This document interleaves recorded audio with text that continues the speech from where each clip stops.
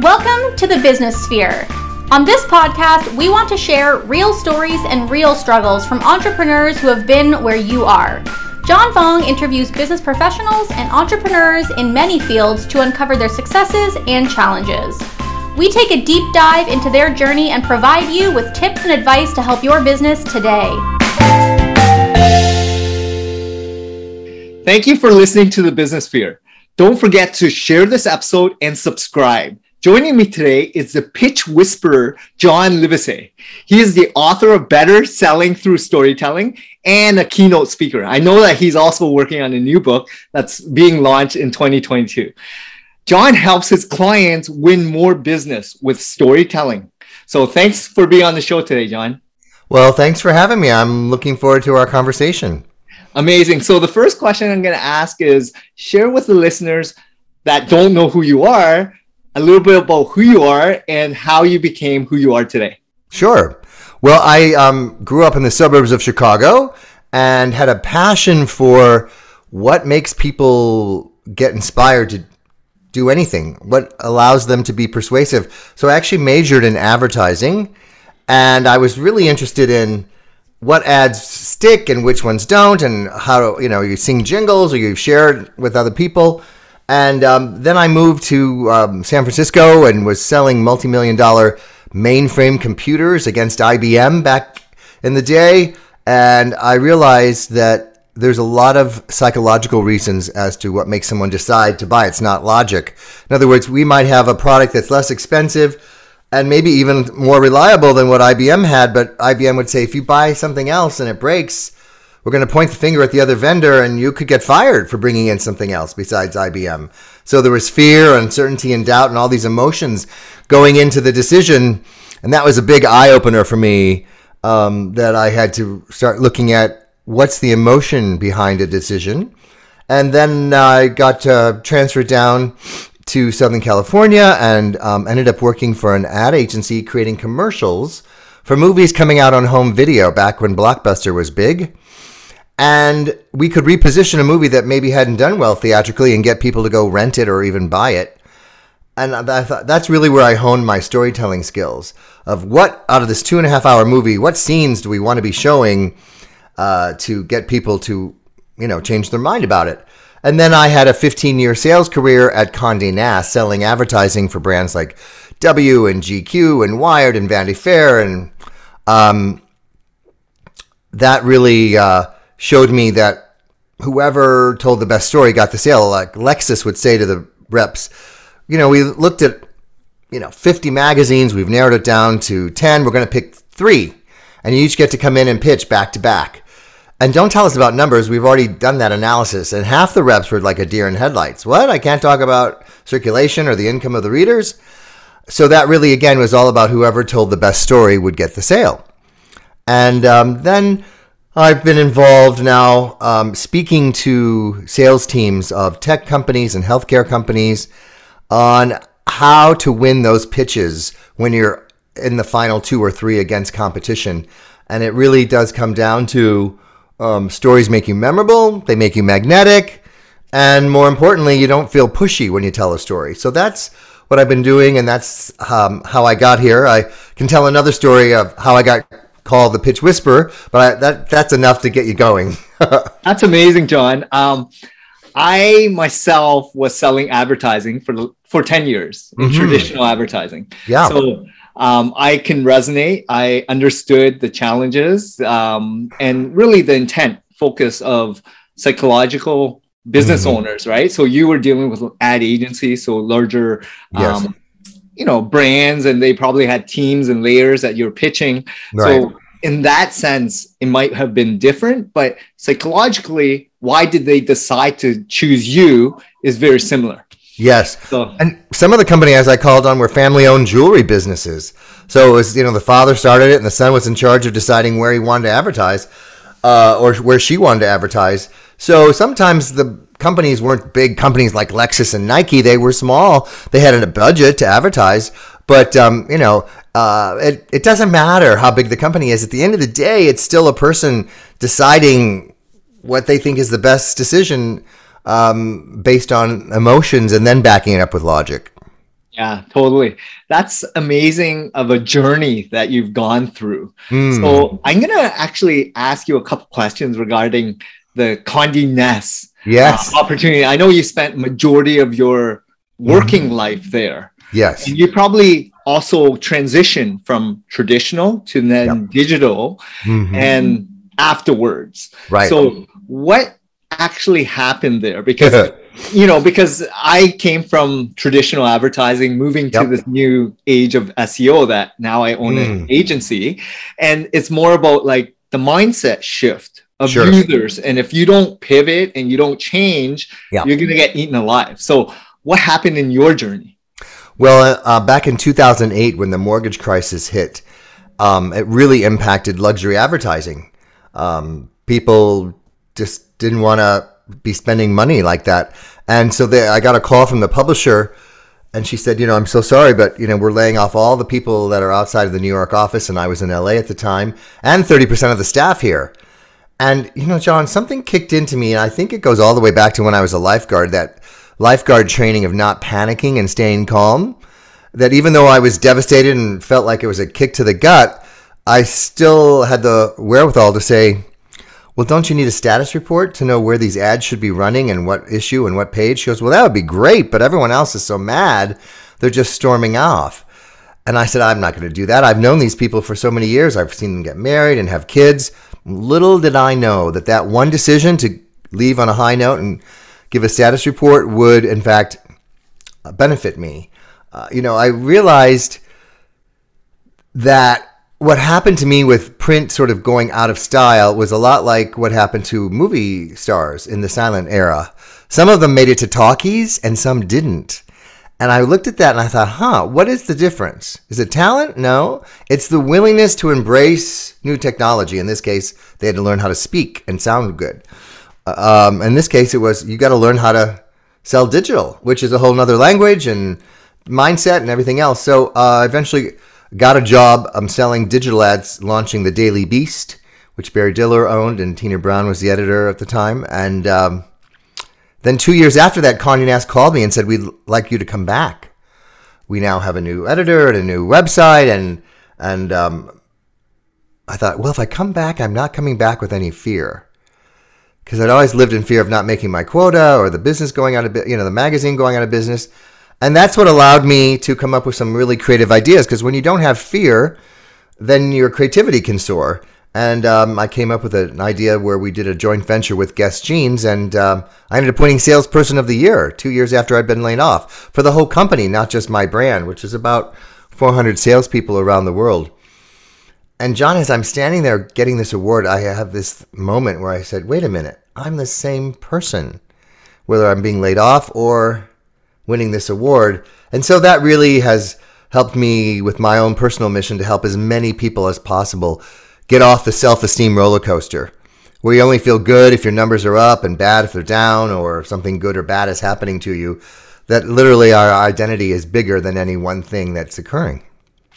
And that's a great story. Thanks a lot, John, for sharing that. Sure. And I love the fact that you were a sales rep like myself, where that whole goal mindset of weekly targets, daily phone calls, rejection, objection handling, and then that quota, monthly quarters, quarterly, yearly, annual. And it's very focused on delivering the results for the company, commission or client and the load. It was very hard at that time, but then looking back of what you've learned, and even myself being now a digital agency owner versus a sales rep, all those barriers, those grit, those daily grind habits that you had to endure to get to where you are. And it's hard to see it when you're actually in it. But now looking back, what really stood out for you, because you put in the time and then you actually finally achieved that great success? What did you do different or not so different? Or was it really just focus on what you had to do, which was deliver the best results, which is what the clients were looking for, providing better customer service than everyone else. And also maybe it's the honesty, right? Like being yourself, authentic. Yes, well, all of that contributes to it. the biggest thing I think I noticed was we all had to do projections, and this happens in every industry, right? What percentage of people are 90%, what are 50, what are 20, and then you do all the math and come up with a number of what you think you're going to sell. And then I had this epiphany, and I thought, nobody thinks of themselves as a percentage. So I created my own intellectual property of how to go from invisible to irresistible. And there's different rungs on the ladder. And we put our empathy hat on and start thinking of, what are they? Are we invisible to people that we want to have work with us? They've never heard of us or our company? Or are we sort of in the middle at the interesting rung where they say, I'm interested, and then it's crickets after you send them something and you don't know why? I call that being stuck at the friend zone at work. We're like, oh, I thought they were going to buy and they didn't. And then we get up to, then we have clients that think we're irresistible. They love us. They give us testimonials and referrals. So figuring out where you are on that ladder is really crucial to how you interact with them, because most people don't ask somebody on a first coffee date to marry them. And yet so many of us in the digital world say, oh, would you like to connect with me on LinkedIn and buy this?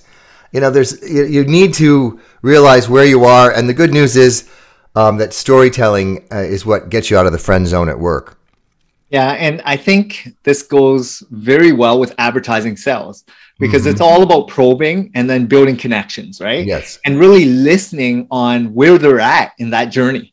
Because as you know, someone can say all they want, but until they commit, it doesn't really mean much, right? Right. And it's very similar, like as a business owner and those ad agencies that you work with, your bosses, your managers, directors, VPs, all they care about is deliverables. And you had the hardest job, which was frontline prospecting, building a hopper, building a funnel, and then closing the deal, and then the relationship piece afterwards. So you're going through all these different stages of behaviors and psychologically dealing with these customers. How did you overcome those barriers to become the leading rep?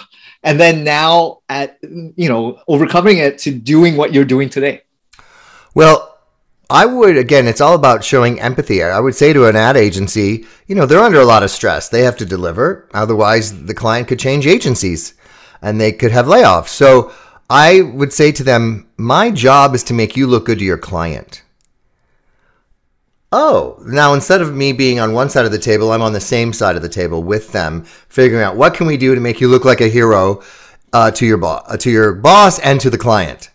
And once they had that awareness that I was thinking about them and not just myself, then they were much more open to collaborative conversations, which I really think is the key to opening up ideas of, well, what if we did this and what if we did that? And I think it's really our soft skills, listening, empathy, storytelling, that make us strong.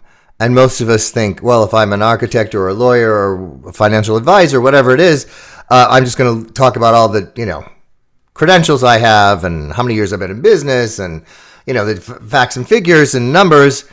And at the end of the day, it's really the soft skills that make your presentation, pitch, whatever you want to call it, stand out. Because if you fast forward and realize they're going to hear multiple people pitch, and then they're going to have the meeting after the meeting, and they're going to sit around and go, well, we heard 10 pitches, 5 pitches, 3 pitches, whatever it was. What do you guys think? Well, they all sound the same. I guess we should just go with the cheapest. But if you're the one that's told a story or painted a picture of what's possible and how it would be different than just solving the math part of the problem, but that there's an emotional hook, going back to Lexus again, their challenge was competing against BMW. People would buy BMW emotionally and buy a Lexus for logic, and they wanted to get out of that mindset. We got to make this seem fun and new. And so they were looking to co-brand with magazines. So Sports Illustrated came up with a great idea where they created a racetrack superimposed over the swimsuit model cover of the year. So you were basically racing over the curves of the swimsuit model on their cover. it was unique to that brand. And so that's a wow factor, right? You go, oh, that's cool. That's emotional. It's fun. And so we're taking something that doesn't have a brand association of being fun to drive and making it fun. So those kinds of examples make you use your creativity to come up with solutions that fit. And that's a great way to explaining things, because and the first point you mentioned actually was understanding who you're pitching and what's in it for them. So realizing what's their metric and KPI, what do they care about? And usually if you're dealing with, other reps, account managers, sales reps, or directors, they're looking for them to stay on staff, right? Keeping their job. And reporting is key and critical and impression, all that stuff. But really understanding there's alignment. So when I deal with a lot of small, medium-sized business owners, what do they ultimately care about? Revenue, top line, profitability, sales, all that stuff. So you got to speak the same language and connect on an emotional level, as well as, having the same sort of interests, right? Connecting on multiple layers, not just on this product and service layer, but what else is it that's going to make you memorable? Yes. It's going to relate to them. Well, I think the other thing people forget is you're always selling yourself first. Most people just jump right into the product or service. And people buy from people that they trust and like and know. And most people believe it's the reverse order, know, like, trust. So they go, oh, you got to get to know me and my company. Let me push out all this information. Let me send you one more piece of information. Now do you know enough to buy? And it really starts at the gut level. Do I trust you? The handshake was to show you didn't have a weapon in your hand. And then it goes to the heart of, like, do I like you? Do you show empathy? Do you get when some people say, oh, you get us, then you're probably going to get the sale. And then the unspoken question from the people's head, John, is, will this work for me? They might trust and like you, but if they don't think it's going to work for them, they're not going to do it. And so how do you get people to answer that? Well, again, storytelling. When you tell a story that people see themselves in, then they go, oh, you describe someone who's got the same problems I do in your story. And it worked for them. So I already identify with that person in your story. That probably means it's going to work for me too. So you need multiple stories ready to go depending on who you're talking to. Exactly. And I love you mentioning that, like the avatars, personalities, and it has to hit them at the same stages that resonate to then move the needle. And you mentioned all about gut as well. And I love talking about that, because if you don't feel good inside and you lose sleep over the new connection relationship or the new, journey that you're going to be on, why would someone want to venture into it and step into it in the first place? So you got to make them feel like there's transformation that's going to occur. They can picture themselves from here to there. And then throughout that relationship, you got to build that momentum as well. So I always say under promise, over deliver. There's always things that you can do as a sales rep. Now that I'm an owner, it's a little bit different, because I'm trying to teach my team to have all these skill sets, and it's hard. So it's a different level, but it's also challenging and fun as well. Yes. Well, when you can mitigate the risk of doing business with you or buying something or hiring you, then that's that first gut level, because it's literally fight or flight. Is this even safe to do? And the more that's why as a speaker, I have, video compilations of me speaking in front of huge ballrooms full of people. So the event planner can look at that and go, okay, that person has done this before. They're not going to be a deer in headlights if they get up on stage. Now that's the first layer of, okay, now that's what allows me to get in the final 2 or 3 speakers that they're considering, is they've looked at my content and say, okay, you can do the job. And the same thing is true as a small business owner, right? We're looking at, 2 or 3, whatever it is, lawyers, accountants, financial advisors. Once we feel like you're qualified, now it becomes which one's the right fit for us. And when you tell stories or come up with a creative idea, for example, Anthem Insurance was interviewing me, and I'd ask one question that turned everything around. I said, what else is going to happen after I speak if I'm your opening speaker, if you choose me? Oh, at the end of the day, we're going to have an improv session. And people are going to shout out objections from the audience, and they'll be role-playing on stage. And I said, oh, well, what if I stayed for that and could whisper in somebody's ear if they got stuck, something from my talk? Wow, no one ever offered that. It hadn't even occurred to us to ask. That would be amazing. And then we're suddenly in the intriguing level on the ladder. And that is what allowed me to get that job. And then at the event, people said, could you be in my ear all the time? And when I'm in the field, and someone said, God, you're like the pitch whisperer. And I told that story to Inc. magazine. And then they said, oh, that's what we're going to call you, this article. You're the pitch whisperer. So that became my brand. And now I've trademarked it. And so it's fascinating. Having a hook like that and a story to go behind it, again, keeps you from drowning in the sea of sameness against, in my case, all the other speakers. Yeah, that's amazing to hear that, because it's always value add, right? How can you stand apart from all the other clutter? Because everyone's pitching using the same data sets. Right. But what are you bringing to the table that's different? How can you stand out? How can you make yourself elevate to their level to be at the top of their list? So I love hearing that. So tell me a little bit about this new book that you're working on. Oh, thanks. Well, it's called The Sale is in the Tale, Tale, and it's a business fable. So it takes place here in Austin, where I now live.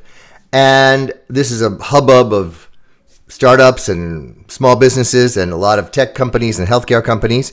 And it's following a character's journey of wondering why his sales are in a slump and figuring out and getting some tips from his coworkers that it's not about pushing out facts and figures, but in fact telling stories. And you go on the journey wondering, is he going to get fired? What's going to happen? And the different people along the way, like any hero's journey, that help him learn that storytelling, the soft skills that we talked about, really are the key. And I'm, incorporating actual places, restaurants and coffee shops here to make it seem as real as possible. And I think it's a really fun way to show someone something versus just telling them. So it's a story about storytelling. Again, with the outcome of you're going to learn some storytelling secrets that are going to make you not feel like you're just lost in the sea of sameness. That's amazing. I look forward to reading that book from you. I did want to mention, like, one of the things that actually stood out for me when I was doing advertising sales was the first 20 minutes was me just probing and asking open-ended questions to understand where they're at and listening intently on some of their interests, some of their anything that can connect from my life journey, and not even the actual product and service, but connection of life stage, family, travel, weather, whatever it may be, that can build a commonality. And the more you do that in sales, the more you do that in life, really, relationships, community, it's actually going to build these great habits and traits for you to prosper and also elevate your whole life experiences, right? Right. So I don't know, have you done a lot of that during that journey of yours as well? Yes. Well, now with LinkedIn and social media, there's all kinds of ways to find out things about people and the brand. And when I work with companies, I'll say, you're trying to pitch to get this. Let's go look at their website. What is their culture like? Does that match anything on your culture? And, because a lot of people, they go, listen, we've sent you the request for proposal. Everything you need to know is on there. We're not really open to you asking us 20 minutes worth of questions. We're busy. We just want to hear the pitch. So you have to figure out ways to get that information and customize it. That's why warm introductions, any kind of commonality. We both went to this school, just starting those moments out. Recently, I was on television in my hometown in Chicago on WGN, and you can be sure that I researched the anchors that were going to be interviewing me, and one went to my alma mater at University of Illinois. So in those few seconds before, when you sit down and before they, you go on live TV, I mentioned to her, oh, we're both alumni of University of, oh, how great. In some little, it doesn't have to be long, drawn out, but and then I was, retweeting and commenting on their tweets before I appeared on the show. Love that story you did on XYZ. all of that customization is a way to build rapport fast, which more and more people are telling me they need to have some ways to do that. That's amazing to hear. So tell me, so what happened? I know you're now pivoting to speaking. Mm-hmm. So how long have you been doing that? How is that going? And what got you started to now pursue this career? Well, while I was selling advertising for Condé Nast, is about 15 years ago, I was started my speaking career. I would say to, let's say, Land Rover and Jaguar was in Southern California at the time. And I'd say, you know, if you run your ads in this magazine, it's an affluent audience. You'll get awareness to, you know, put that car on their short list of cars they'll test drive. But then as the added value, the marketing that we would always provide, the magazine's going to buy copies of my book and give it to all your salespeople. And then I'm going to give a talk on how to sell to the luxury market and not take rejection personally. So I started my speaking career 15 years ago, speaking to the advertisers' sales teams so that the ad drives traffic to the dealership, and then my talk would help them close more sales. And then, it was an ongoing process from there of giving a TEDx talk about embracing disruption called Be the Lifeguard of Your Own Life. I like to say that unlike in a hurricane, no one's going to come rescue you when you get disrupted. And of course, we've all been disrupted with a pandemic and having to reinvent. So that's the journey of having that background of speaking to advertiser sales teams is what really helped me become a professional speaker now. Amazing. And how has this pandemic panned out for you? Because obviously speaking is now digital, but during that time, how was it? And also moving forward, now things are opening up again. How are you doing with that? Well, I recently was able to do my first live event in 20 months, and that felt great. But there was a moment where there's something called eCam, which allows you to do special effects. So when I tell my lifeguard story of saving a little girl when I was underwater, I'm able to, pull the audience in. They're like, what's happening? And it's like a picture of me, for those of you listening, underwater. Or I can say, we get nervous, you get butterflies in your stomach. The goal is not to get rid of the butterflies in your stomach, but to get them to fly in formation. And I can have a special effect of butterflies flying across my screen. And learning how to do that was a huge amount of time and money, but I knew I needed to do something to wow 300 or more people on a Zoom call, so it wasn't just another Zoom call for them. So it's constantly reinventing and setting yourself up to succeed and be different. Yeah, and that's great, because just like in any career that you're in, or if you're a business owner, if you do not step up, there's going to be competition. There's going to be new people coming after your book of business, your clients. And how are you constantly reinventing, adding value and uniqueness, right? How are you providing more than anyone else? Exactly. And I always talk about value, but it's the truth, right? Like, what's your unique selling proposition, but also how much more are you offering than anyone else? Because if that's how you differentiate, then you're going to keep staying on top, as well as keep bringing in new clients. So I love hearing that, John. And thank you for sharing your book as well. So how can some of the listeners get in touch with you, reach out to you if you are on social? And if you don't mind sharing that information. No, on the Instagram, I'm the Pitch Whisperer. LinkedIn is my name, John Livesay.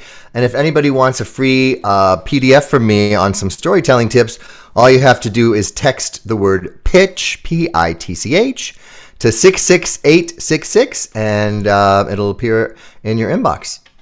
Amazing, John. And I look forward to also mentioning your new book as well. So if you don't mind mentioning the name, and I'll also put that in the show notes. Thank you. The Sale is in the Tail. Amazing, John. So this has been a really good and fun conversation that we had. I look forward to staying in touch. I know you're in Chicago. No, I'm from there, but I live in Austin now. Yes. Oh, Austin, Texas. Okay. Great weather. I'm in Toronto. It's a little bit on the brisk side right now. Yes. But we are your friendly neighbors up north. Thank you. Well, thanks a lot, John. It was fun, John. Thank you. Thank you for listening listening to our latest podcast. Don't forget to subscribe to the Business Sphere and share this episode. Tune in next week for more interviews from entrepreneurs.